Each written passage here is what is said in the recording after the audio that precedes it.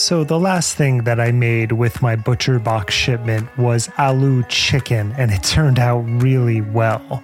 One of my favorite things is to get the shipment and then open up the New York Times cooking app and see what I want to create over the next few weeks. It helps my creative cooking chops, and both my wife and I really enjoy it. ButcherBox offers a variety of high-quality cuts at an amazing price, plus they have exclusive member deals, and they also have their own recipes, although I am preferential to the New York Times app, but that's just me. And you can sign up today at butcherbox.com/conspirituality and get their special deal. ButcherBox is offering our listeners a free for a year offer plus an additional $20 off. So for that year, you can choose salmon, chicken breast, or steak tips free in every order for a year.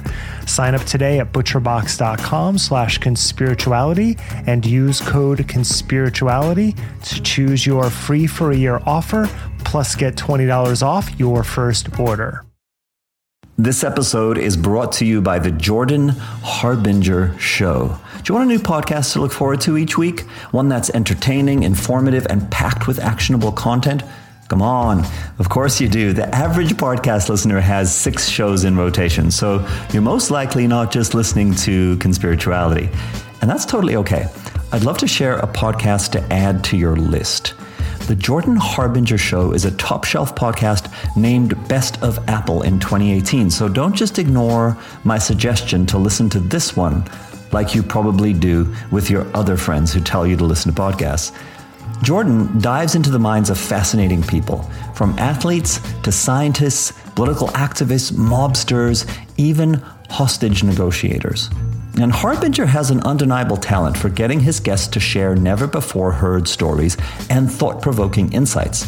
Without fail, he pulls out tactical bits of wisdom in each episode, all with the noble cause to make you more informed, a critical thinker, and to better operate in today's world. I was on his show. In preparation, I listened to a bunch of episodes. He's just really good at what he does. Like episode 880 features Ian Bremmer, the top-notch political scientist, and the topic is dealing with a world in disarray. But then you have episodes like his skeptical Sunday format. Episode 882 looked at homeopathy, but he has other episodes on Ayurveda and also the popular pseudoscience of analyzing body language. There isn't a better podcast to listen to casually or seriously to expand your worldview. He's also got a strangely relatable weekly segment called Feedback Friday, where Jordan covers advice on everything from escaping a cult or a psycho family situation to relationships and networking, and even to asking for a raise.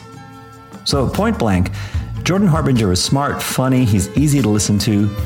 You'll be pressed to find an episode without excellent conversation, a few laughs, and even actionable advice that you can directly use to improve your life. You can't go wrong with adding the Jordan Harbinger Show to your rotation. It's incredibly interesting. There's never a dull show. Search for The Jordan Harbinger Show. That's HARB as in boy, IN as in Nancy, GER on Apple Podcasts, Spotify, or wherever you listen to podcasts. If you're a fan of workplace comedies like The Office or satire like The Onion, then I have a podcast that I know you'll love. It's called Mega. Mega is an improvised satire from the staff of a fictional megachurch. That's the premise. Each week, the hosts, Holly Laurent and Greg Hess, are joined by guests, people like Cecily Strong or Jen Hatmaker, to portray characters inside the colorful world of Twin Hills Community Church, which they describe as a mega church with a tiny family feel. The result is a sharp-witted and hilarious look into the world of commercialized religion, using humor to cope with the frightening amount of power that church and religion have. So I very much recommend you checking out Mega's episodes, like the one with Saturday Night Live's Cecily Strong, playing CeCe String, a hilarious character who's fresh out of jail, and also comedian Jason Mantzoukas. You may find yourself dying of laughter and perhaps inspired to take an improv class yourself. Mega is able to keep you laughing as you think and reflect about the world we live in You can find Mega on Apple Podcasts, Spotify, or wherever you listen to podcasts.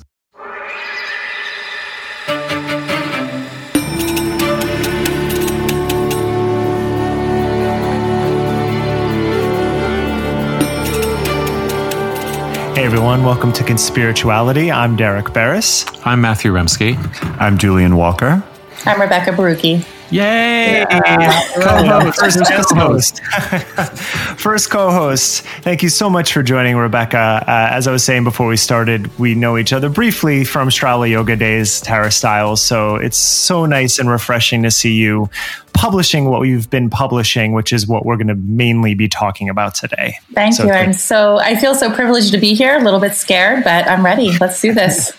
Nothing to be scared about. For Conspirituality listeners, you can find us on Facebook, Instagram, and YouTube, as well as on our Patreon site, patreon.com/conspirituality, where you can support us if you're finding value in these podcasts. We do offer extra content each weekend along that channel as well. Conspirituality 22, Racism and Fraud in New Age Publishing. Author and publisher Rebekah Borucki joins the Conspirituality team as our first co-host. Welcome for this episode. She's got a story to tell. The culture of her publisher, Hay House, was so resistant to taking a position on the racist attitudes of some of their leading cash cow authors that she ditched her contract and her job with the company as a diversity mentor.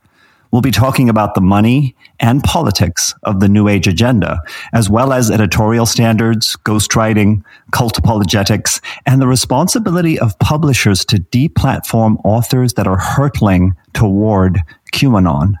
New Age media isn't all love and light. It's a pathway into consumers' vulnerability and sometimes a recruitment gateway for cults. Also this week, Derek interviews Dr. Jay Mohan on his grueling COVID frontline work as an interventional cardiologist in a Detroit suburb.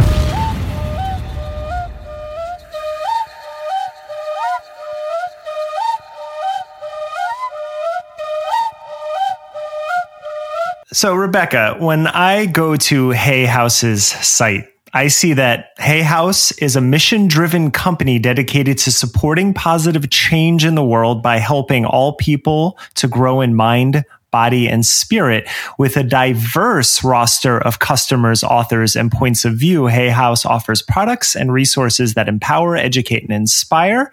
And then a little further down, they specifically have a commitment to diversity, equity, and inclusion. That's a full paragraph. I'm not going to read it. People can go to hayhouse.com, but it very much makes the case that they've been advocating for these topics for many decades. Now, I reached out to you after your Instagram posts that are wonderful. I may have so many questions just on 3 of them that we can go to many places, but let's start with that messaging. And if you can explain a little bit the distance between what they're promoting and what you actually saw when the sausage was being made. I think it's really interesting, starting with the diverse customer base, that statement in particular, because in May 2018, I was invited with a group of 39 other authors. They were the up-and-coming authors. They were the best-selling authors in Hay House for the Hay House Mastermind. I think it was the first one that was in Brooklyn. And as you know, I'm biracial Black. My father's Black, my mother's white. And as Black and brown people tend to do when they walk into a room, we look around for other Black and brown people. And you can see me now that some people would say that I'm white presenting. I'm very, very light and, ambiguous. And I walked into that room and I was the brownest person in the room out of 40 authors and probably 75 people total. And that was something that was hurtful. It was scary. It was uncomfortable. And I'll fast forward to the end of the weekend, getting to the point of the customer base, when I presented along with Kyle Gray, who is an angel. He speaks to angels. I don't want to get his title wrong because he's actually a lovely gentleman who is a Hay House author in the UK. But he was advocating for me and the Black and brown people not in the room. And he asked, Reed Tracy, the CEO, what was up with that? And why did we not see people of color there? And then he let me take over the conversation. Reed's answer to me was, you have to understand, Rebekah, that we cater to an affluent audience. And you have to understand, Rebekah, that Black people just don't submit their books to Hay House, that they were just not getting the submissions, to which I countered that, maybe they feel as uncomfortable as I do right now, and they wouldn't think that they were welcome here. But when he said affluent audience, I think that any Black or brown person listening right now will understand what that is code for. And that means a white audience, a rich white audience. So he knows what their customer base was, and he wasn't making any attempt to cater to that customer base by providing diverse authors, diverse material. So that in and of itself is just a flat out lie. It's not the mission of Hay House, and it doesn't represent the truth about their audience. Going on to the diversity, equity, inclusion part of that statement, they recently after that mastermind, I went into immediate discussion with my contacts at Hay House about what are we going to do about this. It lasted, it was back and forth, and I finally got a meeting in October. But, as a result of that, I said, you either make a public statement or I walk by the end of this year. That was 2018. 2019, they contracted with a diversity, equity, and inclusion consultant who I am sure helped them craft that statement for their website, because it did not exist before. And that's when they brought me back and said, please be a mentor in this program that we're developing, the Diverse Wisdom Initiative. And they asked me to stay on, and we can go from there. But that's where it started. That's why I know that that statement is just not true. And it's not the spirit of Hay House. It was a Band-Aid, an emergency measure, because it was brought to the attention of a room full of people, but not only that, to the public, because I did post about that conversation when I went home that day. I posted about it on Instagram. Rebekah, was that question, or was that answer that the CEO gave you, was that in a public forum, or was that a private conversation? Was that just out in the open that he was throwing that around? It was out in the open.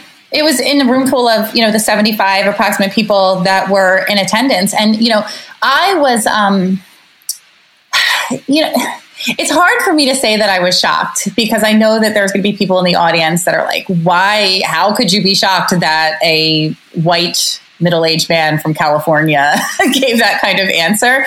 But I'm still under the illusion, or at that point I was still under the illusion, that I was truly part of an organization, of a company that was created and operated in the interests of people being healed. And, that I was dealing with my people, with open-minded people, with progressive thinking people, right? With big hearts. And it was a shock to me. So I think I blacked out after that, but something that was brought to my attention afterward was what happened after that those words, and how the conversation continued. A woman who's no longer with the company, but she was there that day working for the company, and she said, Rebekah, he also went on to say that we bring on authors with big platforms, and you were bringing up the fact that social media is inherently biased, inherently racist. So how are we ever going to get Black and brown authors if you're only giving contracts to people with the biggest platforms? And truthfully, I think it was just a runaround. I think that how people get deals with Hay House, it's not really like an open submission process. I got my deal because Jessica Ortner from the Tapping Solution, from the Ortners, introduced me to Patty Gift, who is a publisher there. So when I got this meeting, this exclusive meeting, I didn't even have a proposal when I walked into her office. So, and I think that's how it is in a lot of businesses. It's who you know. But he was also just not being truthful, not being genuine, and how the process even works in a room full of people who have been through the process. That was a tough one. That was a tough conversation. And he did say it openly. And I don't even think that he knows why that was the wrong thing to say, or if it was a wrong thing to say. So, Rebekah, you may have clarified this already, but I just wanted to check for my own sake, and maybe this will help others as well. Was the purpose of the mastermind to address these particular issues? No. Or was it oh, okay. That's interesting too, because when I thought we were getting together as Hay House authors, it was going to be more mission driven, talk about our roles in society and how we're serving our audience. And it was really a marketing seminar. It was a weekend long marketing seminar, how to grow your platform. Yeah. So that was disappointing, but I can't, that was my problem, that I thought it was going to be something different. And then one follow-up question, because it sort of jumps out at me, the big gap between what's really being talked about, how much awareness there is, right? What's really happening in practice, and then this diversity and inclusion statement. It seems to me to be a little bit of a trend. A little bit.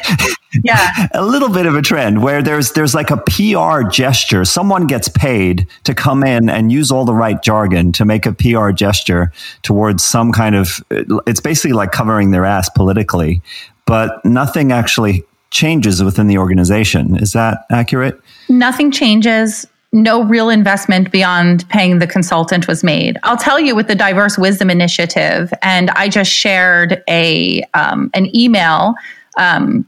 I kept the author anonymous, but it was one of the participants in the first Diverse Wisdom Initiative where I was a mentor. I was the only person of color who was a mentor. There was originally 3 white authors and me. I asked one of the white authors to step down because she had some problematic interactions with people over her spirit animal program.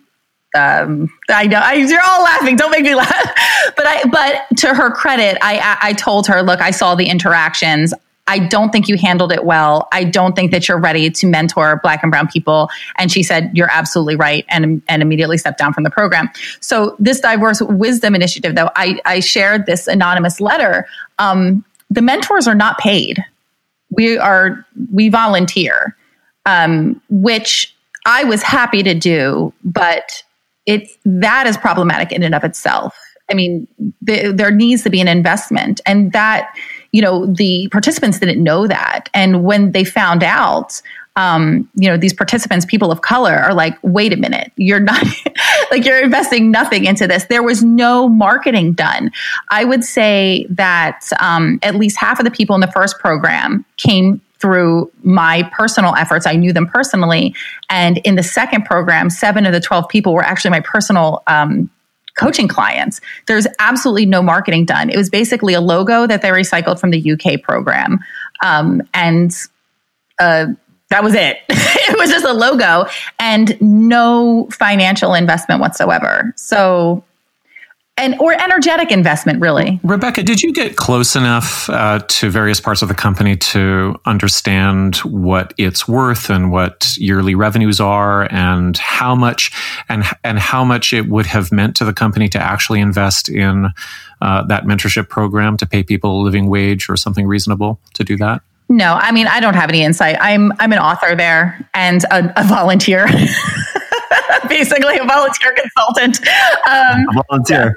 Yeah. So the way I'm hearing it is, as a huge publishing company, we're going to try and address the problem of a lack of diversity and not actually helping to lift up Black and brown people by inviting Black and brown people to volunteer in order to be part of a program in which we try and change this. It's kind of mind-blowing. And it was a scholarship. I mean, initially they were calling it a scholarship. It was really a contest. Both of those things are I took issue with, as well as the diversity, equity, and inclusion consultant. So it became the Diverse Wisdom Initiative. And it really wasn't an initiative, because initiative takes thought, it takes process, it takes people getting involved and really talking about what the desired outcome. At the end of this, it was going to be one winner that got a $10,000 contract. That was the whole point. It ended up being 2 winners. Both were my mentees. We could probably figure out why, because I want my people to win, and the other people did not get the attention that I think that they deserved at all. But yeah, that was Hay House's investment, and it was deeply disappointing. But me not wanting to appear or be the person who, grabs her toys and walks away. I really thought that there was a way to change it from the inside. And it was a hurtful process. Like, I can't say that I'm smiling today, but these past 2 weeks especially, it's been a loss of identity. It's been a loss of who I thought were my family for the past 5 years. It's been incredibly painful, and I'm going through a grieving process. I think it's important to point out briefly how the publishing industry works, because they really took a cue from the record industry, which is, instead of investing in artists, they throw a little bit of money at a bunch of people, and then when one makes it, they invest more in that person, and the others they just kind of let go. And that's traditionally how a lot of the bigger publishers, I'm going to guess Hay House, works on that model, because just seeing their churn and how they turn over authors, it seems like that would be the case. But you mentioned anonymity before, and you bring that up in your first post that I saw that made me want you to be on this episode. You actually bring up a close friend to the bod, Dr. Christiane Northrup, and she, Julian has recently the all-powerful Dr. Christiane Northrup. My goodness. You specifically, you say the white women wellness, and you call that out, and for them of not stepping up. So you're talking about having a family there. You really invested in your mentees. You wanted this to work. You wanted there to be a bigger voice for diversity inclusion, but you stepped away. So what drove that decision, and for you to write these initial messages about it on your Instagram? So it wasn't the lack of investment in the Diverse Wisdom Initiative that made me leave, because I'm there for the second round. I was there, 2 weeks ago. I was a mentor signed up. I have not followed Dr. Christiane Northrup since her Super Bowl comments about Jennifer Lopez and Shakira, because her racist, sexist Super Bowl comments about J-Lo and Shakira, about a J-Lo. I had some communication with her that she kind of sloughed off as, you're making a big deal about nothing. I was just asking my audience what they thought about this sex trafficking inspired. It was the most absurd comment I ever met, and like being indecent and showing themselves the kids and all of that nonsense after she had praised Madonna's Super Bowl performance. Another 50-year-old woman, just happened to be white. So I had this interaction with her. She kind of laughed it off, and then she deleted the post. But as Black and brown women know how to do on social media, is that we screen grab it immediately, because this is also a pattern of white women that are confronted. They immediately become defensive, and then they delete the evidence, the labor, all the comments. So thousands of comments for this post. So I had that. So I stopped following her. I was like, I'm done with this woman. So I went to a Unity church, because believe it or not, I have a deep connection to, my creator. I'm a deeply spiritual person. I pray every day. I meditate every day. So I was at Hay House for a reason. Like, I was attracted to the content, but I left my Unity church because of this. They were promoting anti-vaxxer events.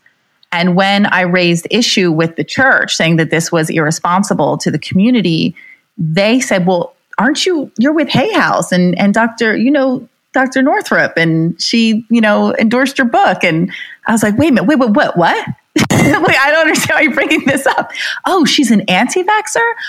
So I didn't actually know anything about QAnon really in detail until I started listening to your podcast. And I did a little bit more research, though, when I found out about the anti-vaxxing stuff. And then I'm seeing all this, just to me, bizarre, weird, out of left field stuff from her. And someone directed me to your podcast. Oh, you're about to get blamed for all of this. So someone directed me. They're like, you need to listen to episode 7 and 8 of Conspirituality. And I was floored. I had a physical response. I'm like shaking a little bit thinking about it, because I could not believe what I was hearing. And then I went to her platform and I'm looking through this, and I was like, surely Hay House has to be doing something about this. Like, they have to know. So I wrote to Patty Gift, who is the publisher, and my agent, Wendy Sherman. And I said, we need to have a talk about Christiane Northrup. Like, this is a huge problem. And to Patty's credit, she gave me an immediate meeting. We met the next day.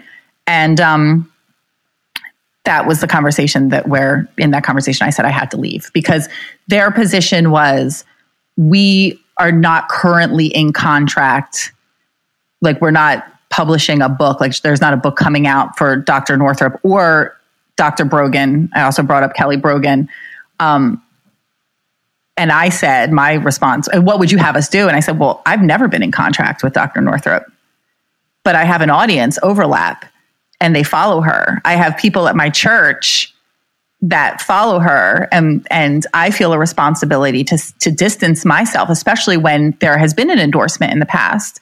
And I mean, to say that they're not financially tied to her right now is ridiculous. They still sell her books and make a great deal of money off of them. But so there was this, they said they weren't going to do anything. They couldn't do anything.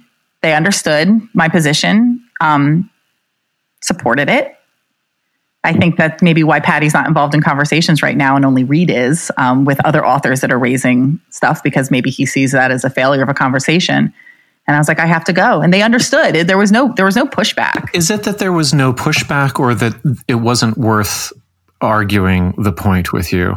I haven't used Patty's name publicly before, but I feel an obligation to. There was no pushback. She has, from the very beginning, and I'll say this, and something that I haven't said before. When I was at the mastermind talking to Reed Tracy, before I even sat down, or when I sat down, I opened my phone and there was already an email from Patty saying, we need to talk about this.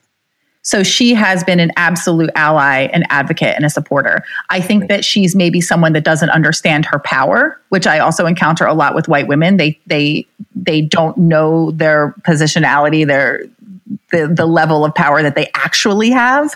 But the organization, the people within the organization have been amazing. I think that they feel powerless to say anything. I think that they feel powerless under Reed Tracy. I don't know why. He's not a very intimidating person, but I've had many conversations with him now at this point. But it's yeah, I think there was no defense for it, and I think that she was in agreement with me. So the comment around it not being clear that she knew how powerful she was is also kind of tempered by the fact that it doesn't seem like Hay House or many publishers in this genre know how powerful their platforms are, or there's little acknowledgement for that. I mean, Northrop is one thing, but we also, looking down the Hay House list, we have books by Joseph Mercola, right? Mm-hmm. And so if the FDA sends out a warning about Mercola advising people to huff hydrogen peroxide to protect against COVID, it's like a tree falling in the forest story. Like if Hay House isn't listening, will it make a dent in sales? We're talking about a company that is actively profiting off of somebody who could be endangering the public. There's a whole list. There's Dr. Mercola. There's the medical medium. There's Vani Hari. There's Kelly Brogan, and Kelly right. Brogan and Christiane Northrup were both at that mastermind. Yeah. This has been going on for a while. Yeah, I mean, we are talking about a publishing platform as a vector for public endangerment, right? It's not just about bad ideas. It's not about spiritual bypassing. It's not about unresearched and appropriated spiritualities. It's about It's not just about that. All of those things have been sort of critiqued and investigated over the last 5 or 10 years or so by some pretty insightful wellness space critics. But in the COVID era, we're talking about the consequences are deadly for anti-mask activism. And deadly for Black people, deadly for Black and brown people. That's what I'm saying. So when I'm talking about Christiane Northrup and her being, this QAnon conspiracy theorist, whatever, I was like, you have to understand, and I'm talking to Patty Gift, a white woman, and I'm talking to my agent, a white woman, and I'm saying, like, this affects my community directly. This disease, the death rates, it's impacting the Black and brown community harder than any other community. You have to understand why I am involved here and why this is a problem for me. It's not about, I think she's wacky and she has bad ideas. It's like, killing my people and you are complicit. And whether or not you technically have a contract with her or not is really neither here nor there, because see, this is what happens with Hay House, is that every time I bring these issues up to them, suddenly they become a company. They become a publisher, and they're dealing with dollars and cents and contracts. And you see it even in their mission statement. They're an organization, a community for healing and for people, so they're attracting people saying, if you come here, you are safe and you will be healed and you'll find solutions for your problems. But then when you say, oh, people are coming here and getting hurt, now they're like, oh, it's just a business. It's just dollars and cents. No, it's a culture. And I kept saying that to them. It's a culture. You are not a company and you need to get that. And that's why I cannot bring my people here anymore. That's it. That's a recurring theme, and I think it's indicative of the culture, though it's longstanding. It came out last week in the town hall with Trump, where Savannah Guthrie asked about his retweets, and he goes, but it's just a retweet. I don't take any responsibility for that. And then, Julian, I don't know if you checked it out. We have to verify. I haven't verified it, but someone on our Instagram today said that Christiane Northrup discussed your video to her and that she wasn't going to watch it.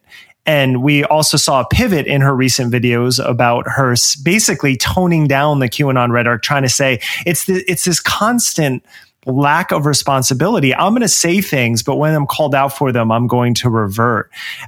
Is this something, Rebekah, that you found pervasive, or was this the isolated incidents with the authors that you're mentioning?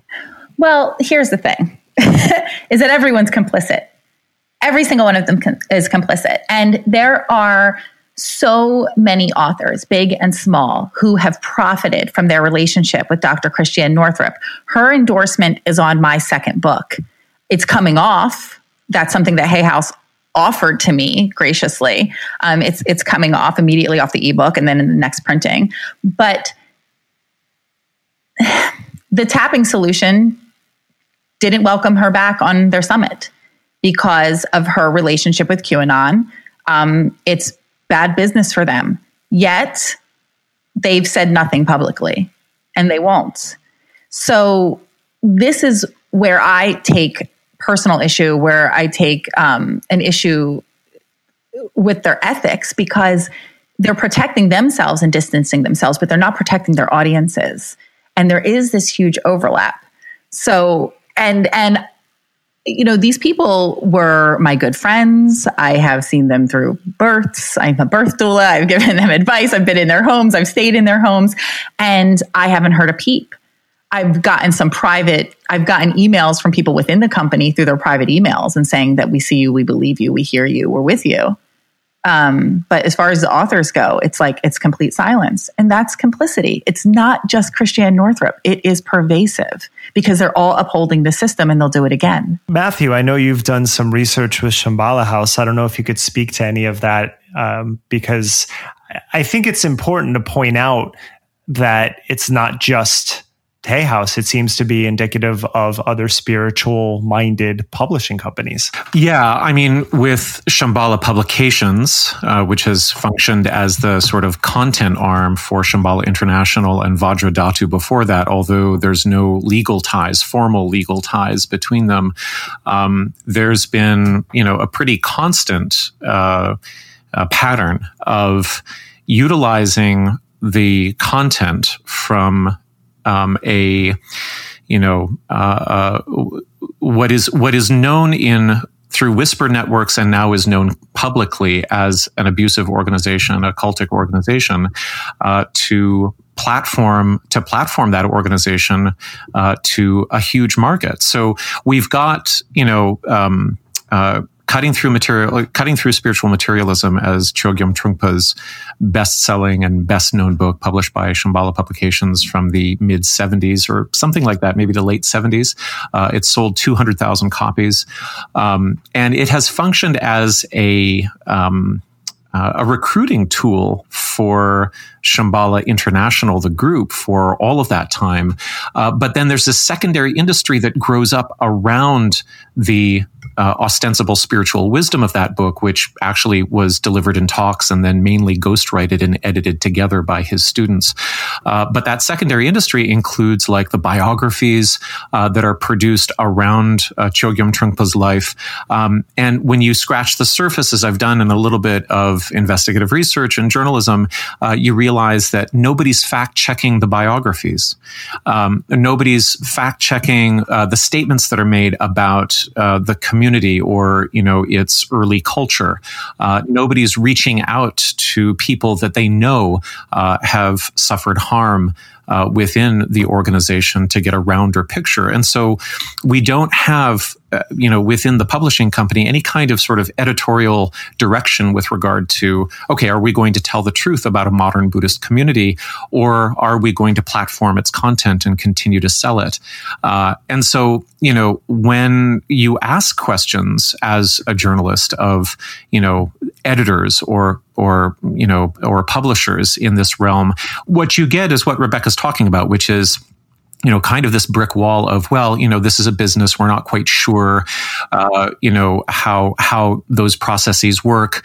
Authors are responsible for their own fact checking, that sort of thing. So it's not, I never get the sense when I'm dealing with large New Age or, modern spirituality publishing companies that there's any kind of sort of editorial guidance or protocol that is, or morality really, that's guiding the process of content production, other than what's going to be shiny, what's going to be marketable, what's going to sell, who has the charisma to push the product forward. And that's where I wanted to turn back, Rebekah, to your description of getting that first contract, which kind of just blows my mind, because I think there's this assumption that publishing, invites a kind of meritocracy through the submission, portal. I mean, we know that you have to be connected. We know that who is everything. But you walk into that meeting and you come out with a deal, and you didn't have a proposal. Is that really what happened?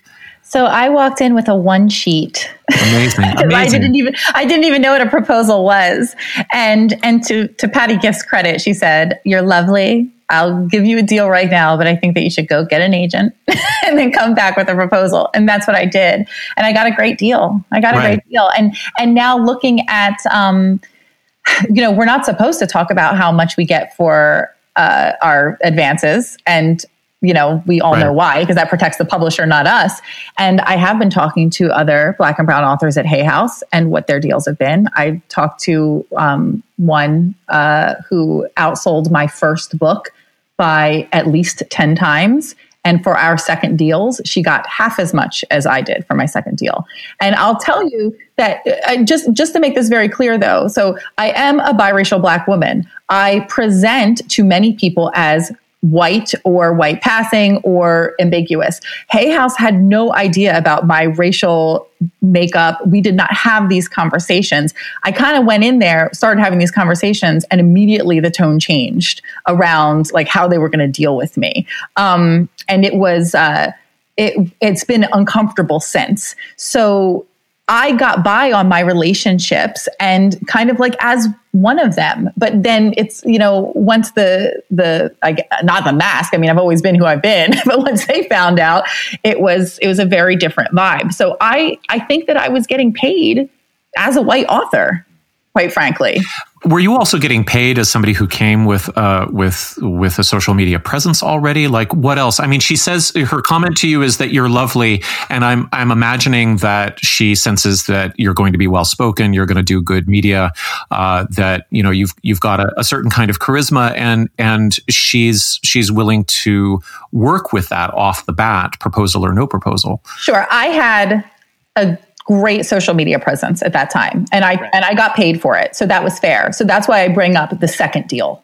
The second deal where it's, I've sold a certain amount of books. I know how many I've sold. I know how this other woman, woman of color, how many she sold. Phenomenal, by the way. Outselling me by leaps and bounds. Again, at least 10 times the amount of books. gets half the deal that I get for the second book.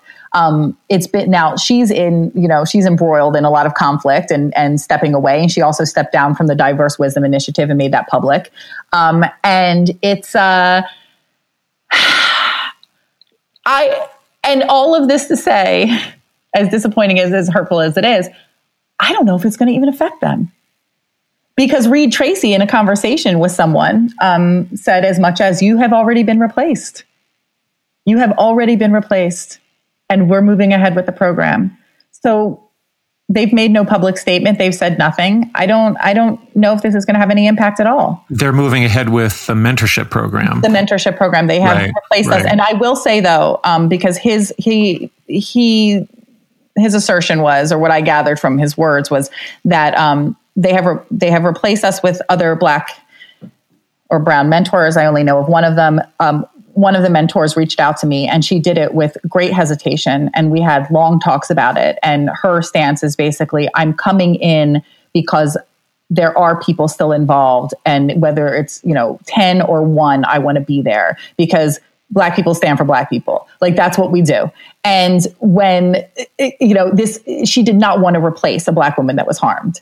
And she was very clear on that. So him saying that, they're coming in and they have no problem and they're familiar with the situation is absolutely untrue. It's just that Black people don't talk to white people about their stuff.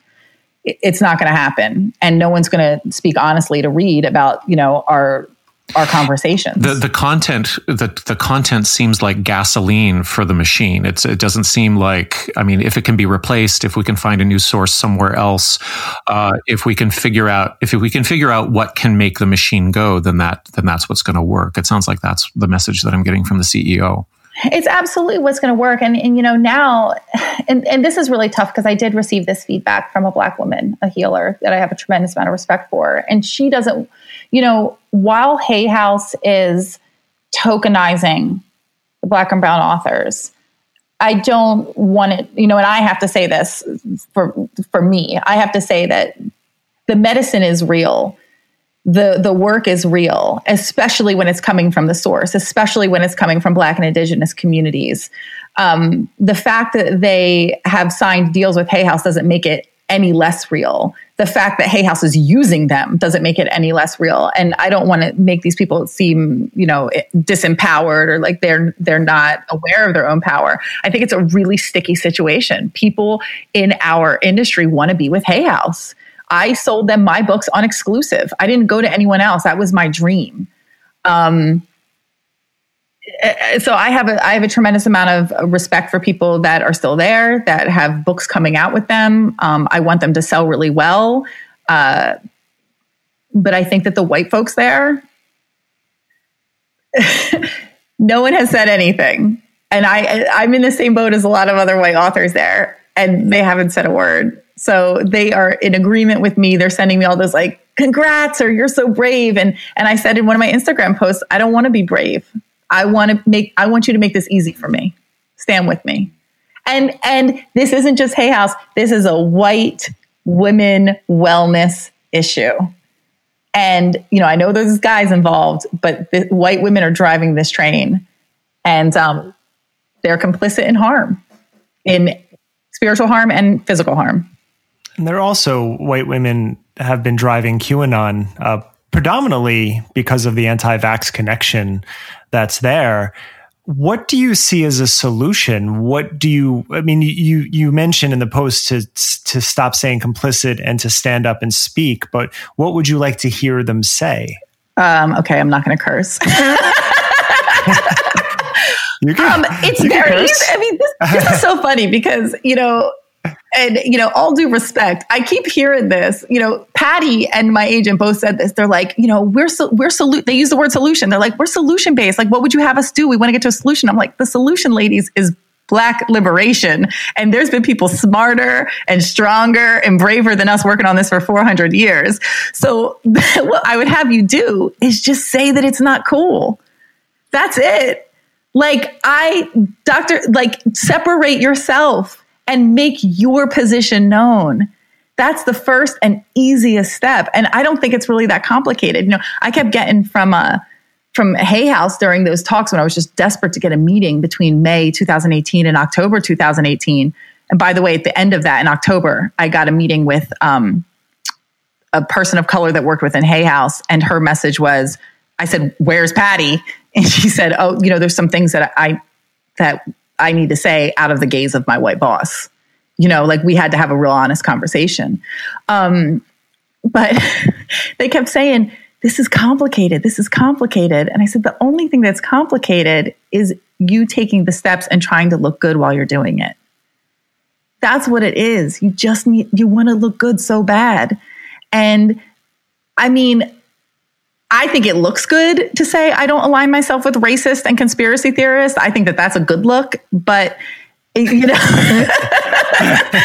it's so easy. It's just like, hey, we sold her books in the past. We still see that there's some value in her books, but what she's saying right now, it's not our steez. It's not what we're about. That's it. They won't do it. Do you know of anything contractually that would have I mean, you're speaking very freely now, but I'm just wondering whether or not there are any legal liabilities involved in, the editor, the publisher, the CEO coming out and saying, we are going to keep Christiane Northrup's book on our roster because we find it's valuable, but we don't support her current social media presence. We want to make that clear as a company. Anything contractually in the way of that, do you think? There's nothing in my contract that would prevent them. So if I was saying something that was deeply problematic, and they did say as much as if she was posting on their platforms, because we do have opportunities when our books are coming out to go on their platforms to promote them and do lives and stuff that they wouldn't allow that to happen on their platform. My position is that she is an extension of their platform because of her position there, and how big her relationship with them. So they did say that, no, there's nothing in my contract.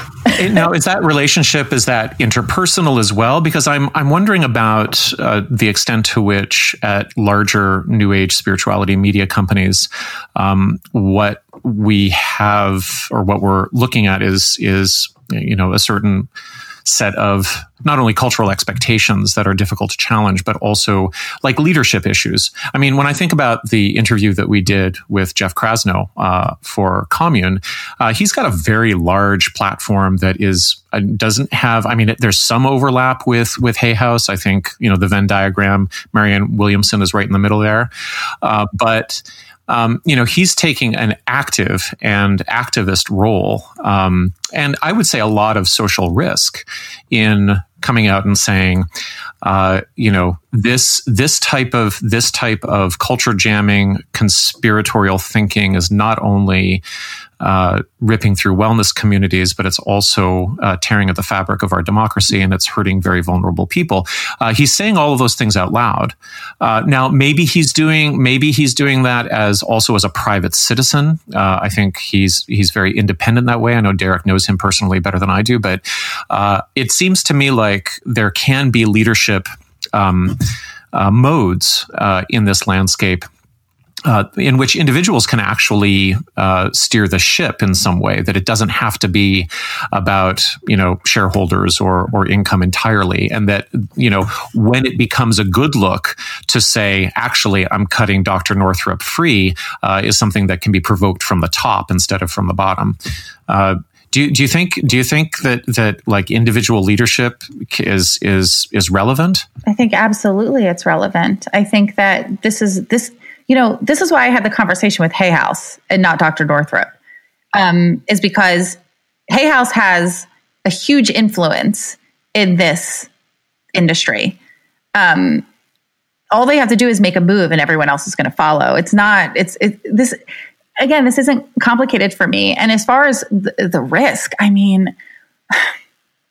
remember back in May when everyone was like really about Black lives and they mattered and all of that. I think that there's still some residual, there's still some merit in saying, supporting these efforts. And I don't get the resistance. I don't get the resistance to stepping up and saying things. I think it's good on all angles. I think from a financial angle, I think from a social angle, I think going forward, what's inevitable in the future, I think that they're positioning themselves very poorly. I think a lot of people are positioning themselves very poorly. And that, for me, only says, I'm sorry if I'm not answering your question, but that for me only says is that I don't think that they really do get it. I think it's very short-sighted. And I don't think that they understand where people are headed as far as like, the conventional wisdom mindset. My whole thing is that people are dying. I mean, I got to be real. Like, people are dying. This is an emergency. I don't care about your bottom line. And the truth of the matter is that the only person that lost any money here is a brown woman.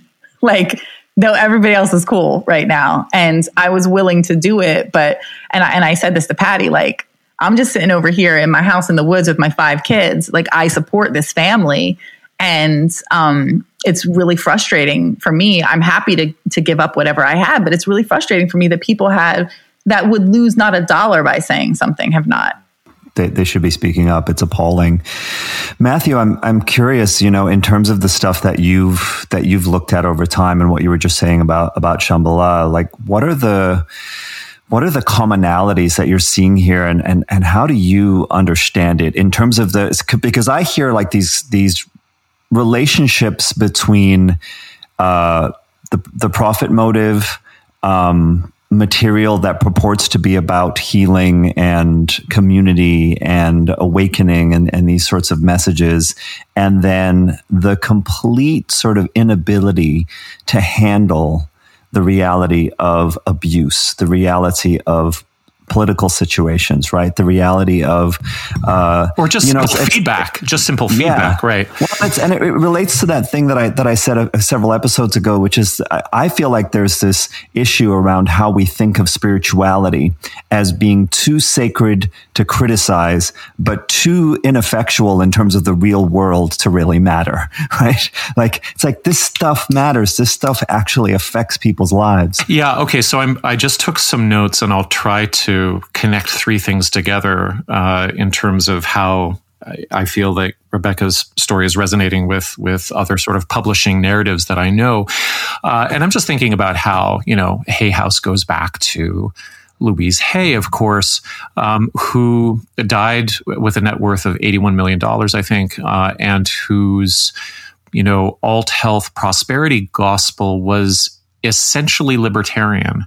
And it wasn't about empathy. It wasn't about the social determinants of health. It wasn't about, who's going to, who's going to help people share well-being around, and how we actually do that, and how we provide community care.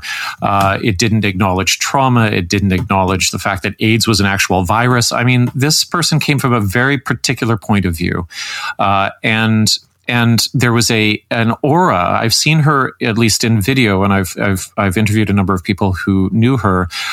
There was at least an aura around her of unimpeachability, of untouchability, that whatever she was able to say or channels came from some sort of magnificent place that reinforced the libertarianism of her message, because it seemed to be coming from within her holy selfie self, right? So there's that kind of, centrality of a main charismatic figure. And if we just sort of translate over to the parallel example of Shambhala International in conjunction with Shambhala Publications, that's exactly how Trungpa Rinpoche was looked at, is that he was this sort of uninterrogatable, unimpeachable genius who spoke from, the divine realms all the time. And so there wasn't, at the beginning of the publishing enterprises that ended up becoming cultish in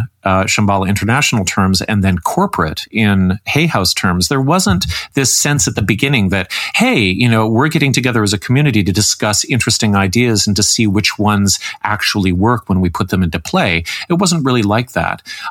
Everybody who makes their way in this publishing publishing world really has to fit the mold of the individual sort of atomically perfect influencer, the Marianne Williamson or Gabrielle Bernstein or Kelly Brogan, who are perfect in and of themselves and therefore in the model of Louise Hay. And they've got something essential to offer from their hearts. And it's about individuality and personal choice and sovereignty and, taking control of everything in your life. But really, that's a lot of your privilege talking, but you're not really going to talk about that. And then so that's the whole sort of orientation towards the author. So when it comes down to the editor saying, I wonder whether there's something about this author that isn't perfect and completely haloed in radiance, and whether their charisma isn't actually the main thing that I'm selling. I'm wondering whether my integrity is based on a performance of radiant wholeness rather than, some sort of ethical message. That's a really hard conversation to have. And so, it's like in the midst of all of that, there's the way in which authors, I believe, through these platforms, and Rebekah, you're one and I'm not, but I'm just as an observer, is that there's a lot of social capital and financial capital that's built up through the networking of this environment. People are testimonialing for each other. They are blurming each other's books. They are forming alliances. And then when the internet age starts up, holy shit, they're affiliating for each other's courses. I just got an email from Kelly Brogan that was trying to boot me to a $1,000 natural birth, sort of home birth Nazi course by Kim Amani. I'm sorry, I'm going off a little bit, but like it's worth $16,000 though. Where she says it's worth $16,000, and as I click, there's a referral code, and I know that if there's a conversion there, that Kelly Brogan's going to get paid a chunk of that $1,000, and I know that affiliate rates can go up to 50%. Yeah, usually for digital products are 50%. It's 50% standard, and it's like so we've got these. When we talk about why aren't the authors on Hay House speaking out against other women, it's because they have affiliate deals with them. Maybe it's because the networking isn't just about the protection of, or let me put it this way. Maybe what's being protected is the affiliate-based income streams and then the mutual respect that is sort of bartered back and forth through testimonials and so on. And that's all sort of economically locked in a way that supports the white supremacy of the network. I'm so glad that you said that, because so I've worked at different companies and I've been part of different organizations, and I've never had a leader positioned in the way that Louise Hay was, because she is a godlike figure, a goddess-like figure within the company. She is infallible. She is untouchable. It was a great privilege to be able to sit on stage with her or to get an audience with her. It was a really super big deal. And at the time when I was first coming in and she was, pulling back because of her health, I was disappointed. I'm like, wow, I'm never gonna be with Louise Hay. I'm never gonna be able to sit down with her, because there's this, and that's the thing that's like so ridiculous. Like what I'm saying, it's a culture. You come in, and it's your expectation as an author is this author's having a book come out, and this doesn't happen in other publishing houses. This author, Christiane Northrup's having a book. We're all writing testimonials, whether exactly right. Not. And that's happening for me too. That was what was really exciting for me about being with Hay House. That's why they get to pay really low advances, because they promise you, like, we're not going to give you as much on an advance, and everyone knows that Hay House doesn't pay a lot of money for advances, usually. Because you're going to have this huge network, and that's exciting. It's like, oh, I feel like I'm in an MLM all of a sudden now that I'm talking about it. I'm like, oh, these people are going to be.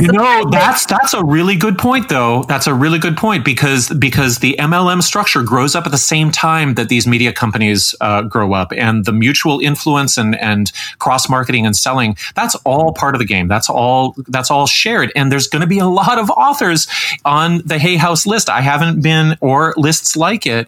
I haven't looked specifically, but there's going to be a lot of authors who learned how to do that shizzle through their MLM participation. That's how they grew up. I mean, Esther Hicks learned how to market Abraham Hicks because because of her affiliation with Amway. Absolutely. So then there's this affiliate deal, which is, and, again, I can only speak from my Hay House experience. That's the holy grail. If you can get Hay House to promote one of your programs, help you to develop a program, that's where the real money is. That's where they're making hundreds of thousands, if not millions of dollars. And they're promoting these programs to the audiences that are, $1,000 and I'm going to make 500. So to be an affiliate for Hay House, like we have the opportunity, all of the authors, to be affiliates for all their books, for all their programs, for their summits. We get, if you're invited to be a speaker on one of their summits. I've been on 2 Heal Your Life summits. That's a really big deal for my sales. And there's all these ways that we're so much of a community, and it's so based on a hierarchy and positioning and who within the community. I've heard that the angel card readers being, they're like, well, we don't get to, invited to these things. And it's like they're a clique. And it's so insane that now that I'm saying this, I'm like, wow. I'm glad that you brought up the word community again, because it's actually a toxic mimic of community, if I may say, because it's not really about whether or not you share values. You share content and you share a market, but it sounds like everybody is organized in such a way that the network can kind of operate as a series of individual, radiant, charismatic nodes that need each other, can't speak out against each other. They're not going to check each other. They're not going to hold each other responsible for anything, because what's in it for them? Why would they?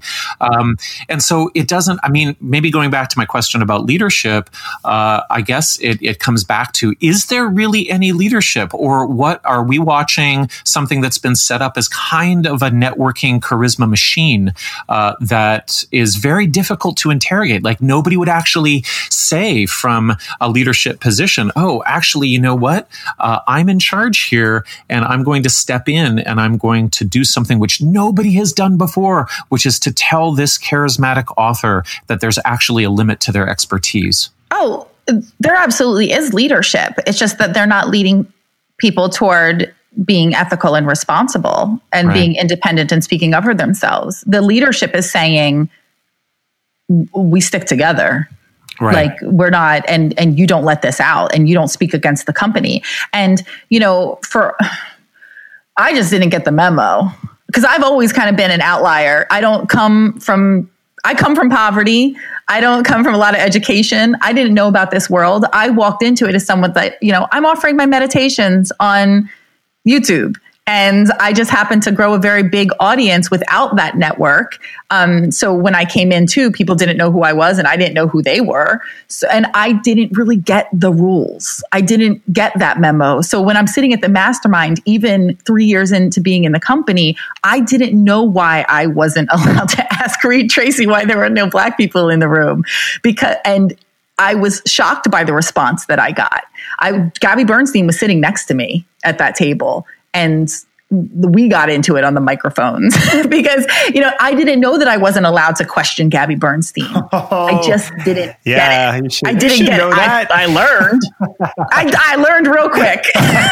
But so they really poached the wrong writer. It's like because in a way, maybe this is a cultural question. Like when you're sitting there with the 45 other, top authors, are you getting the sense that you're sitting within a culture that has been trained to, as to what the show is? Well, I'll tell you, the first day I went back to my Airbnb and I just cried. And I'm not a crier. I didn't know what was happening to me. And this is where I want to speak to the trauma that when you said that, spirituality isn't that important, that it carries its actual weight, but people are going in there and being traumatized on a spiritual level. And that's what happened to me. Like I came in there, I have a belief system. I have a practice. I am very dedicated to it. It did save my life. This is what I teach my people or what I show my people. So I didn't have an understanding of this disconnect. So I go in there and I'm seeing this. We're talking about marketing and we're talking about membership sites. And I'm like, what is happening here? I went back home and I cried. And the next day I got that sense when I was sitting at a table with Kelly Brogan. And I'll just say it because I'm not with Hay House anymore. She was the most obnoxious, condescending, rude, nasty person I've ever met.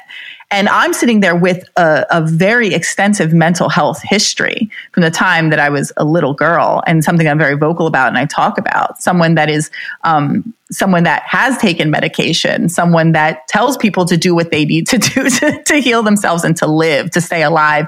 And I had never been so hurt, so offended.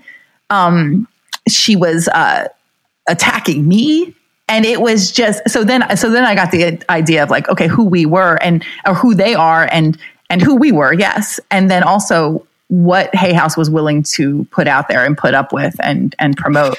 So yeah, I got it. Was that that was around a dinner table or something? It was at the first day we were all sitting in a big circle around the room on the perimeter of the room. And the second day we broke up into little tables. This is the mastermind event. This is the mastermind event, and that's when I was sitting with them. So there was some sharing, and so you disclosed something, and then you got a sermon about how you shouldn't have taken medication or something, or psychiatric drugs. She's not into those. Right. Yeah, she's not into. I got that. Wow. No, Matthew did an extensive report on her recently, and it blows my mind because I have a book out last week on psychedelic therapy, and I think it's very important that it replace a large amount of antidepressants, but I make explicit in the book that it doesn't replace all of them and that we create better models. And that's something that gets lost in that situation because I suffered from anxiety disorder for 25 years and I was on medication. So I know, and it actually did help me for a while. And then I was able to taper off. And that when I see these Hay House authors, not all of them, because I have friends who are on them, but this hardline path of this is the way, that's the biggest indicator to me that I need to run the other direction. Yeah. And that's where I was the outlier. That's where I didn't, where I'm coming from this position of I'm this mom, I'm from New Jersey. This is a thing that I use. It worked for me, but I totally have respect for your method or whatever gets you by in the day. Like I was about surviving. I'm still about surviving. And the conversation, and I did get some pushback from people in my audience where they were saying, well, like, wait, so you're saying that the pharmaceutical industry isn't messed up or it's not this like terrible patriarchal, consumerist, capitalist. I'm like, no. That's not at all what I'm saying. I am a critical thinker and I'm someone that knows how to read and understand the media. And I came into Hay House, having had a spiritual background and someone who has healed from her meditation practice. And also I love antibiotics when I need them. And this is, and this is where I couldn't believe what MDs that were being published by this company. And again, it's not just Hay House. I mean, this is a problem across many different spiritual publishers. I gave bunny ears there, quotation marks. But I just, do they really care? That's the question that I want to get to. It's like, do they actually really care? Mm-hmm. And the answer that I'm coming up with is absolutely not. Well, and that also goes to, part of what we're puzzling over is like, why won't these people stand up and say something and stand alongside you? And part of it is that they probably share a significant amount of beliefs with Northrop and Brogan and Jackie Newcomb and Sayerji. I'm just looking at the bestseller. Sorry, I was on my phone. If I seemed disrespectful, I was looking this up because Hay House has a list of their New York Times bestsellers, and I'm seeing, right? It's basically all sorts of ways to affect your diet and to cleanse in ways that will make you ageless. Right? It's like, let's try and be ageless and be really healthy through various kinds of cleansing and dietary changes. And then it's the ultimate guide for retirement after 50, which is all about finances. That's a Sue Zorman book. A lot of it is Anthony William, the medical medium, right? And then he's the celery guy, right? He's the celery guy, yeah. Exactly. That's like, buy all the celery juice and like go to the store, you buy it all. You buy it all. You drink the celery juice until you have Explosive D. That's what it all does. It's explosive D. Really.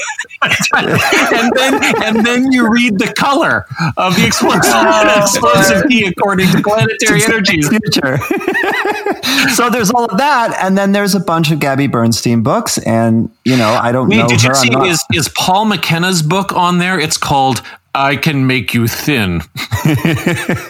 No. So what I'm seeing so far, I'll keep scrolling, is Cleanse to Heal, Limitless, right? And the reason why I'm flagging this is how much of this plays into the kind of libertarian privileged fantasy of what spirituality is, right? Limitless, Cleanse to Heal, the ultimate retirement guide for 50 plus.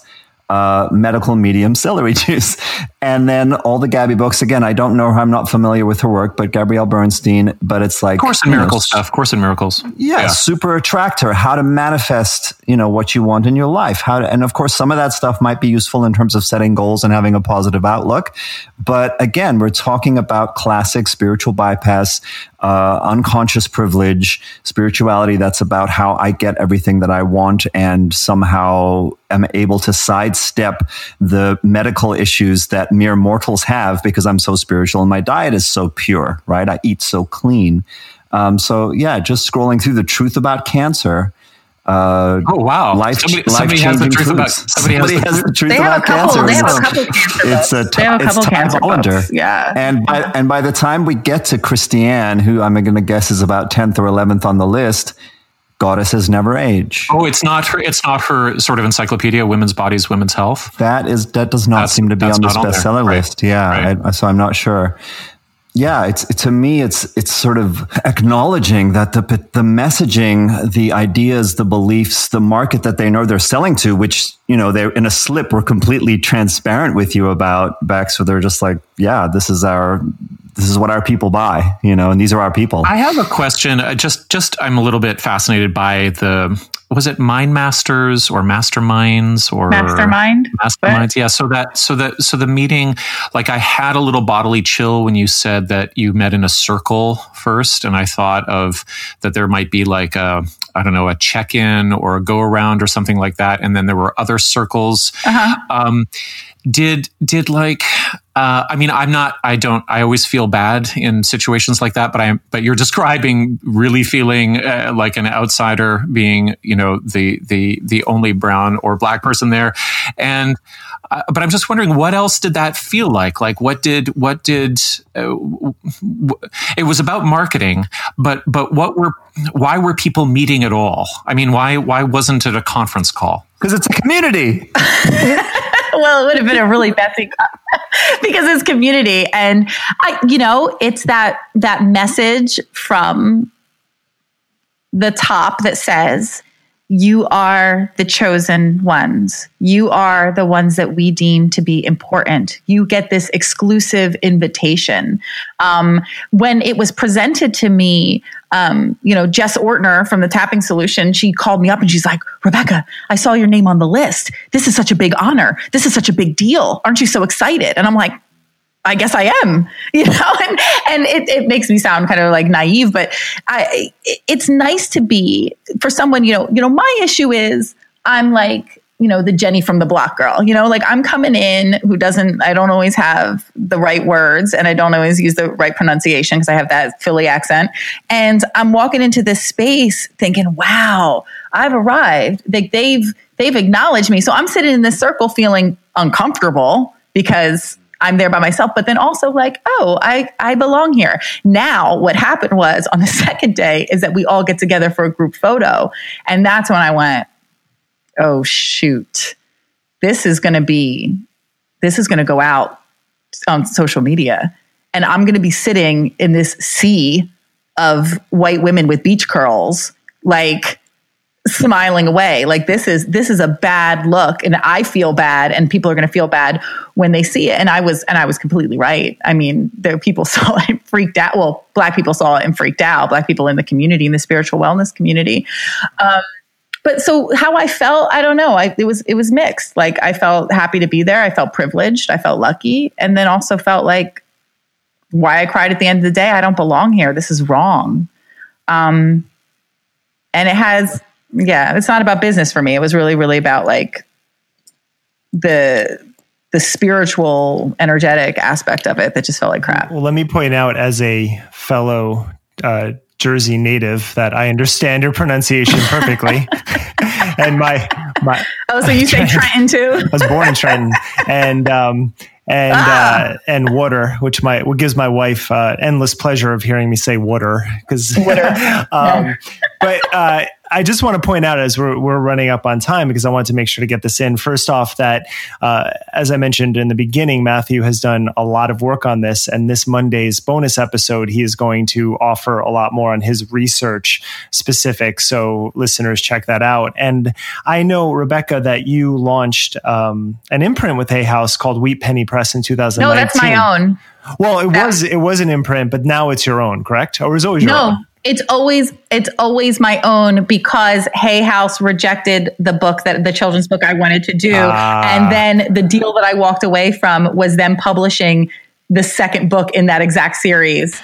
Got it. Okay. That's what it was. Well, and you could think about that. You could go with that how you will. Yeah. Well, no, please so you were an author and you started your own company. So you're already making that move. So I'd love for you to just talk about what you have planned with that, just what you have in your own. Sure. Yeah. Thank you so much. Okay, so I have a children's imprint called Wheat Penny Press, and it's also coupled with a nonprofit called the Little Readers Big Change Initiative, and we give thousands of books. You can't see this behind me, but my whole studio is filled with books right now. Thousands of books to well-deserving children in schools that don't get enough attention from the local tax base. So we travel to schools. We give free author visits, which is something that they never get. And we publish books that are inspired by the Own Voices campaign. So it's a campaign that was started online. It's a hashtag. And they are books where the author matches the identity with the protagonist in the story. So my book series, Zara's Big Messy, I have Big Messy Day, Big Messy Bedtime, features a biracial little girl who struggles with big, messy emotions. The books are not about racism or anti-racism. They feature kids, the Black and brown kids, LGBTQ kids. I'm a mother of a trans son, disabled kids. I'm a mother of 3 disabled children. That deal with regular everyday stuff. It's not about it's not about their identity as much as like just the stuff that they deal with and representation. So it is the coolest thing I've ever done. All my love is behind it. The nonprofit is thriving and we're doing so well. And we are doing a program right now, with authors, New York Times bestselling authors of the Black persuasion that are coming in and talking to kids for free. We're doing a whole online workshop. It's been great. And I'm so happy to get out of that deal with Hay House. And what I said to them when I walked away was, because they only took one book and I did it for distribution and recognition of the whole series and my other authors that I publish. But I said, Zara is like my 6th baby. And there's no way I could give my little brown baby to people that don't know her, don't care about her, don't care about her life or care about her future. So it was a blessing. It was a blessing. It's a really good ending and new beginning. I'm so happy that you're doing your own thing, like in a totally different context. I grew up in small press here in Toronto. And it's just super exciting when you can work with people that you choose and that you're in relationship with, and you can go out and you can find the illustrator who's going to get it exactly right. And you're going to have, them feel like they're part of your family. And yeah, there's a lot of freedom in that. And I'm really happy for you. That's awesome. Can I say one more thing, if I may? Because I really want to get this out here. And the next step of this is that I publish other authors as well. But we are starting an imprint for adults and we have investors and we are starting with an equitable advance model. So every single one of our authors are going to get the same advance and the same exact deal. And it is going to be merit-based. And we are bringing people in with tiny or no platforms and we are going to help them build their careers. That's awesome. I cannot wait. It's going to be amazing. Shortly after moving to Los Angeles in 2011, I visited the Krishnamurti Foundation in Ojai. I remember looking across the vast field next to the parking lot and imagining the philosopher reflecting on life while doing the same. Having read at least 6 of Krishnamurti's books, I always appreciated his no-nonsense approach to philosophy. Earlier on in my life, I had read the works of Helena Blavatsky, so I was aware of Krishnamurti's connection to an ultimate abandonment of theosophy. Then I came across Pushkin's new podcast, Into the Zone, hosted by Hari Kunzru. It's a show about opposites and how borders are never as clear as we think. As a novelist with a keen eye for a good story, he takes the listener around the world to talk to philosophers and punk musicians, new age gurus, and space explorers, and investigates the gray zone between life and death, public and private, and black and white. Really, he touches upon some of the same topics that we do here at Conspirituality. I highly suggest starting with The Guru of Ojai, where he talks about his family's own relationship to theosophy and how Krishnamurti effectively ended the organization. I was also fascinated that as deep as a philosopher as he was, Krishnamurti was also a huge fan of spy novels. Kunzru humanizes him in a way that I had never yet heard. You can subscribe to Into the Zone wherever you get your podcasts. On October 19th, Michigan reached its highest total number of COVID cases to date, with 4,718 being recorded. This is the state in which a white supremacist militia group was planning on kidnapping and potentially executing the state's governor, Gretchen Whitmer, only 2 weeks ago. The same governor that Donald Trump encouraged supporters to lock up earlier this week. You got to get your governor to open up your state, okay?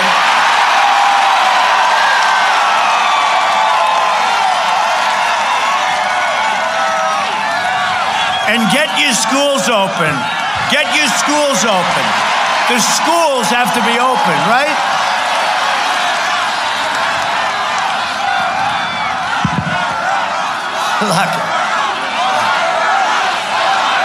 Lock them all up.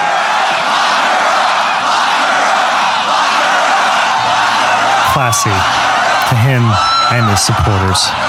We can't become numb to the fact that our president is regularly inciting violence, yet refuses to take responsibility for his words.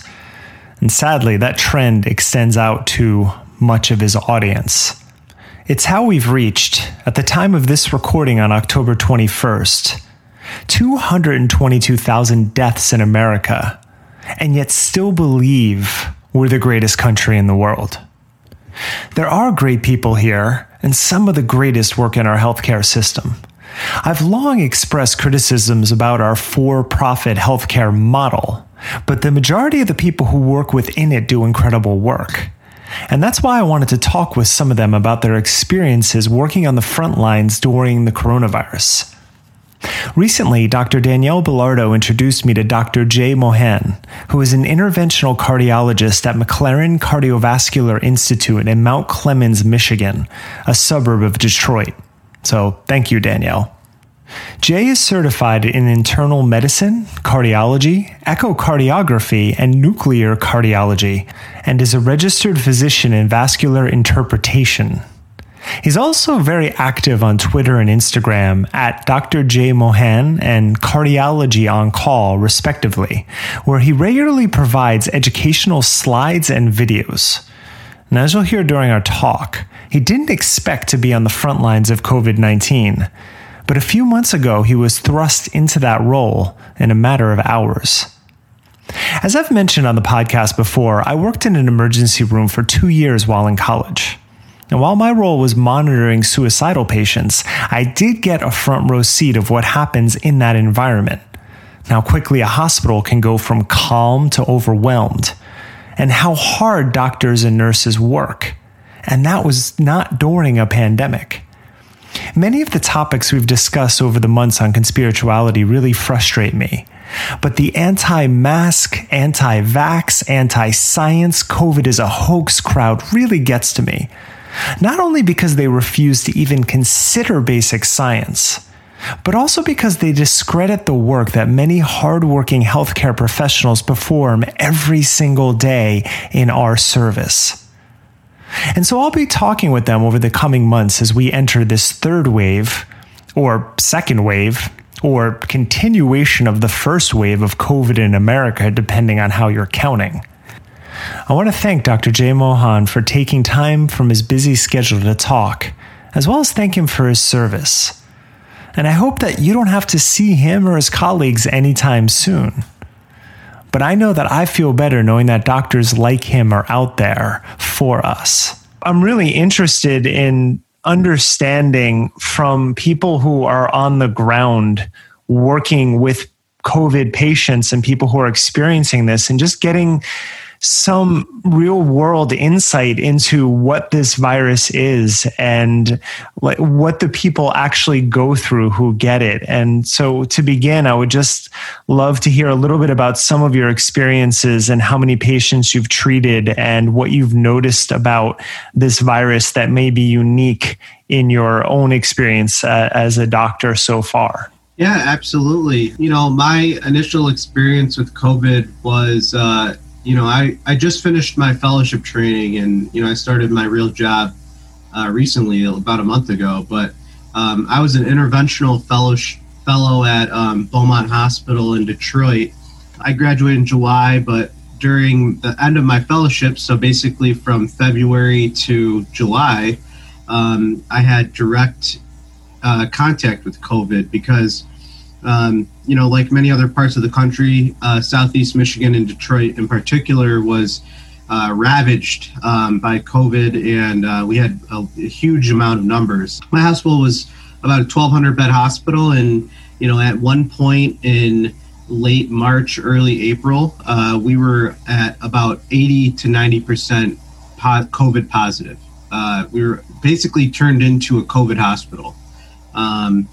And I remember in late February, early March, as an interventional fellow, I was one of the most seniored training staff. I was at, I'm 8 years post-grad. I figured, I would have no interaction with COVID because my main role as a fellow was, to be in the cath lab and to do procedures. And, things changed and evolved so quickly. It just was mind blowing. I remember I just got home late day. I knew COVID was going on, was really starting to hit Michigan. And I get a phone call from one of the hospital administrators, and they called me and they asked me, they needed my help. They needed me to come in that night to help run the COVID floors. And my initial reaction was, I was surprised they were asking me. I was actually taken back. I didn't think that they knew that I was an interventional fellow and not, a medicine resident. I said that to them, and they're like, no, we know you're an interventional fellow, but, we just want to let you know that we're almost at capacity and we don't have enough staff to man the entire hospital. And, that really hit me hard. I was like, wow, this happened within a matter of hours. And so the next day I went into work, and, my program director told me, listen, Jay, I'm sorry to tell you, but, the cath lab's been closed, and, we need your help on the COVID floors. And because you're so highly trained and you're used to dealing with really sick people, we need you to run the COVID ICU. And I was just taken back because, I have experience with critically ill patients, but, I'm not a pulmonary critical care fellow, so I didn't really know how to manage a vent, and I had to totally refresh my memory on how to treat infectious disease and, kidney failure and all these things that I learned as a medicine resident, but I've been, 4 or 5 years removed from that. And I remember my first day on the unit, I was just quiet. I was letting the medicine residents on my team kind of run the show because, at that point they knew more than me. But as time went on and each day went on, I was responsible for running the unit of about 25 intensive care patients. So they were all intubated. They were all the sick of the sick. And every day during that week, it was, the treatment was evolving. And I really felt like I brought something to the table because COVID affects the cardiovascular system pretty hard, and especially in regards to thrombosis and stroke and kidney failure. And so I had the ideas of, why don't we start anticoagulation earlier? Why are we doing this and why are we doing that? And I had an inquisitive mind, and I think a lot of it had to do with Danielle and Ali. And I luckily have a very big social media following, and when this was all happening, I actually found social media to be super helpful, because they were giving me the newest information at the minute it happened. And my team really appreciated that, because I felt like we were up to date with patient care, which evolved pretty much by the second, worldwide. But we were up to date because I was getting information fed to me. That was my initial experience with COVID. And I remember one of the craziest memories I had was I was asked to do a central line on a patient, and their dialysis catheter is always clotted off. And so we had to go constantly replace their lines. And, that's simple stuff for me. I'm used to doing more complex stuff, but I remember sitting there in the room, N95 on, mask on top of that, goggles on top of my glasses, double layer of, gowns, and I'm sweating and my glasses are fogging up and my hands are shaking, trying to get access on this patient. And I just kept thinking to myself, I'm like, wow, this is so hard, just because I'm so scared for myself to infect myself and my family, that it was making me slow and not as forget my training almost. And I actually I got the job done, but it took me a long time to do it, and it just made me realize how scary this thing was, and how other people in my situation, like mentally, how it can really affect you. Just because you're highly trained, that doesn't mean you know how to deal with something we've never seen before.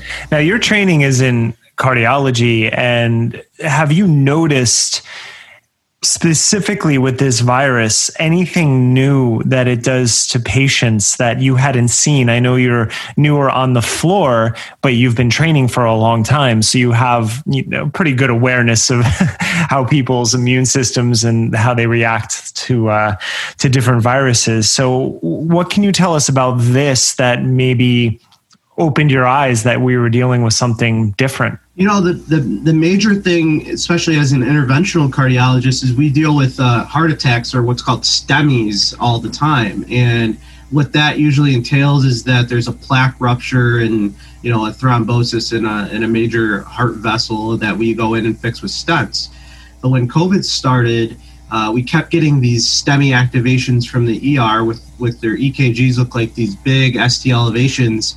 And then we would take them to the lab, and their arteries would be completely normal. And, right when that happened, we'd be like, okay, this is COVID. And it happened, 3-4 times a day. And actually, I remember the University of Miami came out with a protocol that said, when they suspected COVID with ST elevation, they said, give thrombolytics instead of taking people to the cath lab and potentially infecting your staff. And that's when I knew this was different. I was like, this is, unlike anything I had ever seen in my life. Influenza and Coxsackie and other infectious agents can cause myocarditis, but I've never seen something that acted so much like a heart attack that, and then when you take them to the lab, everything's completely normal. And it's just basically, COVID affecting the heart muscle and causing myocarditis and heart failure. And also this idea that it really wreaks havoc on the vascular system and causes microembolism and pulmonary embolism and deep vein thromboses. And, I've never seen an infectious agent wreak havoc like this has in terms of clotting and all of the destruction that comes from clotting. So you are very outspoken on social media, which I've appreciated going through and following your feed on Instagram. When you hear someone, in this case it would be the president, but it's not limited to him in any capacity, when they say, do not fear COVID-19, and also people advocating for herd immunity right now, how does that make you feel?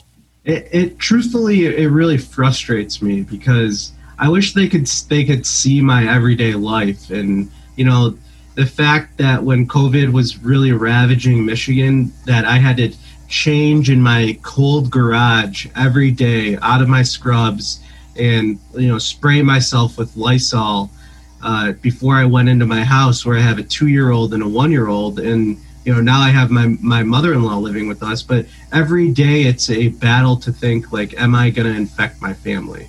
And, it just blows my mind that, people are complaining about wearing a mask and, there's nothing to fear and this is just the flu. It's like a complete and utter slap in the face to all healthcare workers, because, we have to wear masks every day and we take the utmost precautions, and we're out there on the front lines taking care of people. And one of the things that's frustrated me the most is there was this initial, really everyone's like, oh, healthcare workers are heroes. And then all of a sudden everyone's kind of turned their backs on us, and they think that we're trying to push some political agenda, that we're trying to ruin the economy. And, what they always forget is that we care more about the health of our population than the pocketbooks of our population.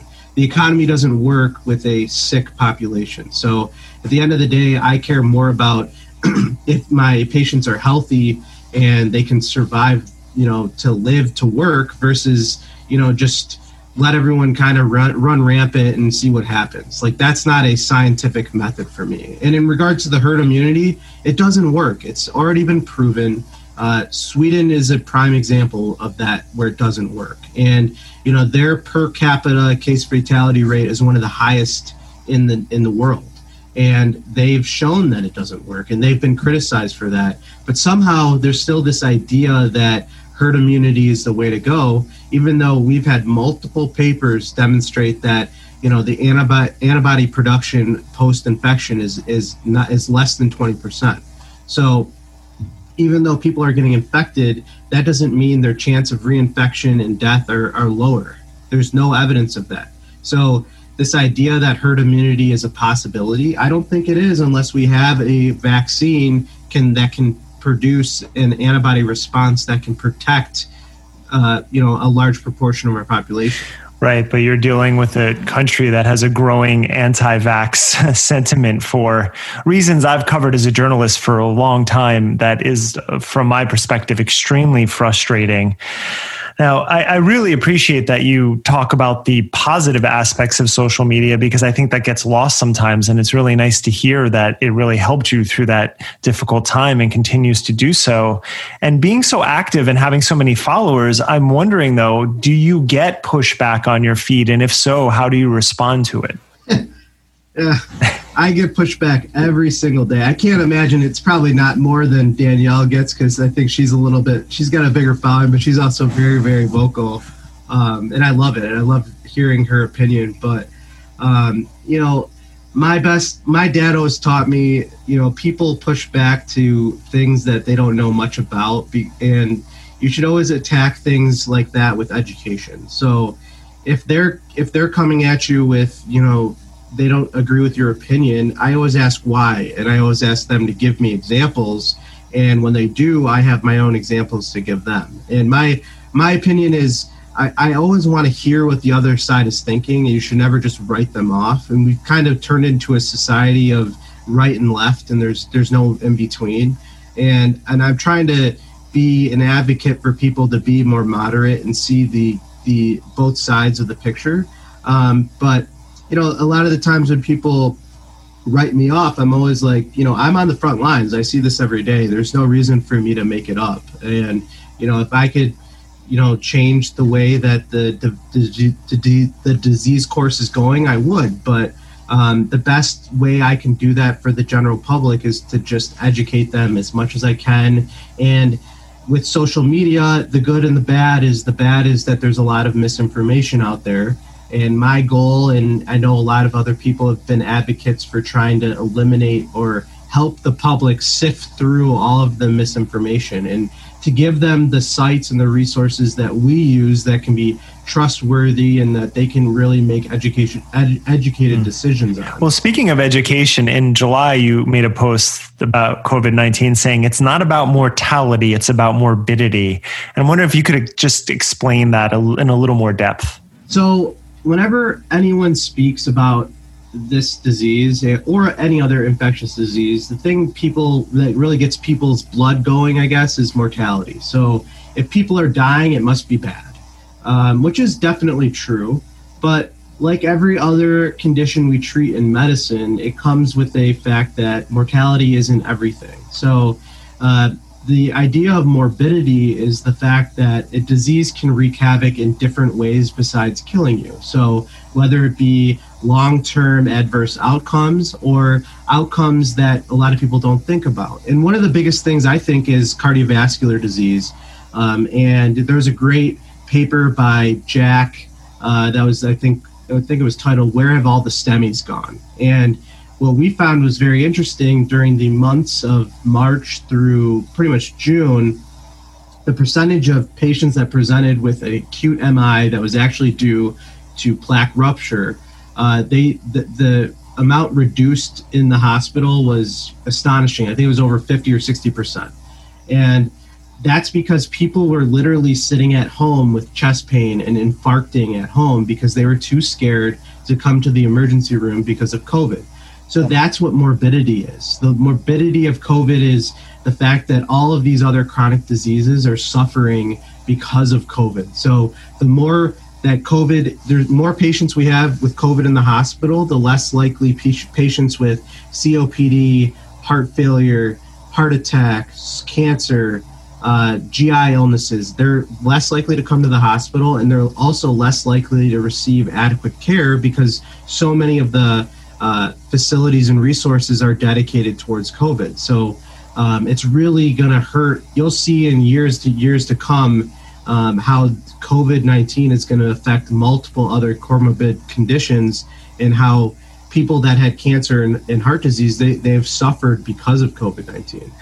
Yeah, it's a hard point I try to get across because I'm up until recently I was a fitness instructor as well as this life, and I take care of myself, but I had testicular cancer and I had to deal with that, and I have different immune problems too, and there's such a seemingly lack of empathy. One thing that I'm grateful for, though, was while I was in college, I got to spend 2 years working in an emergency room, more of as a fly on the wall. I was a patient monitor who would sit with suicidal patients and make sure they didn't run away. But it's hard to really explain what it's like when an emergency room can be extremely quiet for hours, and then all of a sudden it just gets slammed, and what that energy is like. And has that been a consistent thing for you over these last few months? Has it gone in waves? Do you see it picking up now as we head towards flu season? I had never seen anything like it back in March and April. I mean, it was literally like there was a natural disaster, is what you always heard about when, it's all hands on deck kind of thing, where one day it was, a normal day, and the next day it was, holy crap, the hospital's at capacity and they're all COVID patients. And then luckily with education of the public and learning more about what the disease does and how to treat it and how to prevent it, which one of the major things was wearing a mask and also preventing large gatherings. I think Michigan did a great job personally with instituting that and being one of the harsher states with lockdowns. So from June until end of June until recently, it's been very good. The ER is not slammed. We're not overwhelmed. The cath lab's open back up. Outpatient procedures are being performed. But I have noticed, and sadly, I have noticed over the last, maybe 2-3 weeks, the numbers are climbing up again. And a lot of it has to do with the resentment and COVID fatigue and people thinking that, COVID's not a big deal. And unfortunately, our president's kind of pushed that agenda, and I'm not sure why that is. But unfortunately, a lot of his followers and supporters have kind of followed suit, and they're kind of thinking that maybe they're not at risk. And we're starting to see that affect our hospital, especially we're seeing higher infection rates. And, now one ICU, we previously had no COVID ICUs. Now we have another COVID ICUs back. So, unfortunately, it's starting to see a second wave, and I'm a little bit nervous as flu season approaches, especially because I think people kind of write off, and everyone in America has this idea that we need to go to work and we need to, we can't be sick. And, we have allergies, and you're starting to write off some of these symptoms that you have. And it's got a little bit scary because it may be the common cold, it may be the flu, but it may be COVID, and you don't know. So I think we have to have more robust testing. I think we have to go back to that. How has testing been in your hospital, in your area in general? It was really good, and then it's tapered off again. And then as of recently, we are now reinstituting testing all outpatient procedures coming into the hospital to rule out COVID. But it really has been very, very hit or miss. And one of the things I've noticed is a lot of people are almost like nervous to test patients, because if a patient gets under this PUI or patient under investigation status, a lot of resources have to be allocated to that patient. They have to be moved to isolation.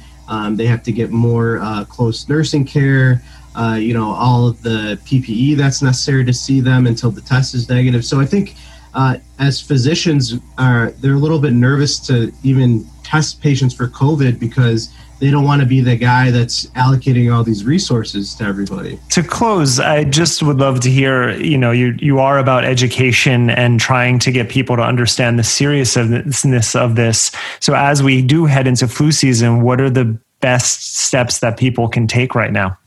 I think even as a physician, I've gotten COVID fatigue.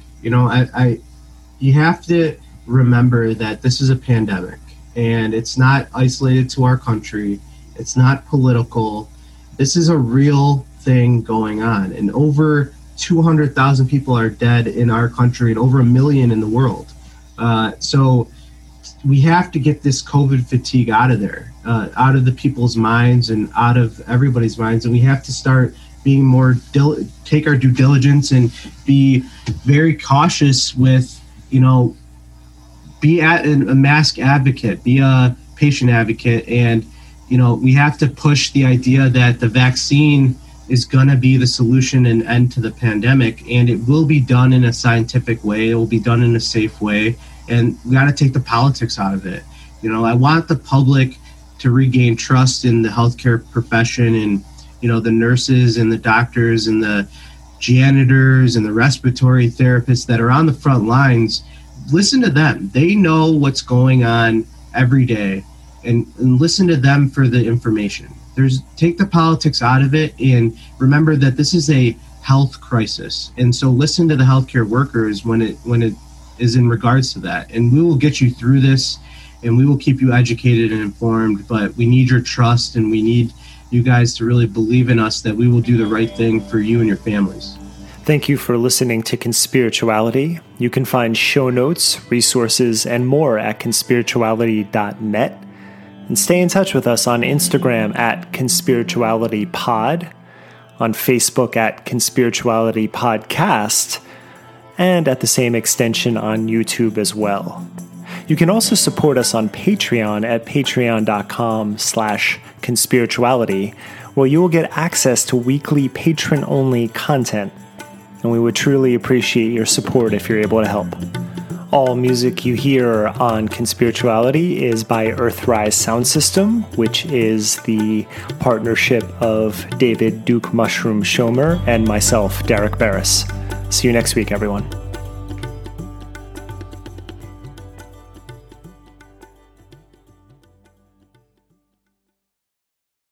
You know how to book flights and hotels. All you're missing is a tool to plan the travel experiences you'll have once you arrive. That's why you need Viator. Book guided tours, excursions, and more in one place. There are over 300,000 travel experiences to choose from, so you can find something for everyone. And Viator offers free cancellation and 24/7 customer support for worry-free travel. Download the Viator app now and use code Viator10 for 10% off your first booking in the app. Find travel experiences for you. Do more with Viator.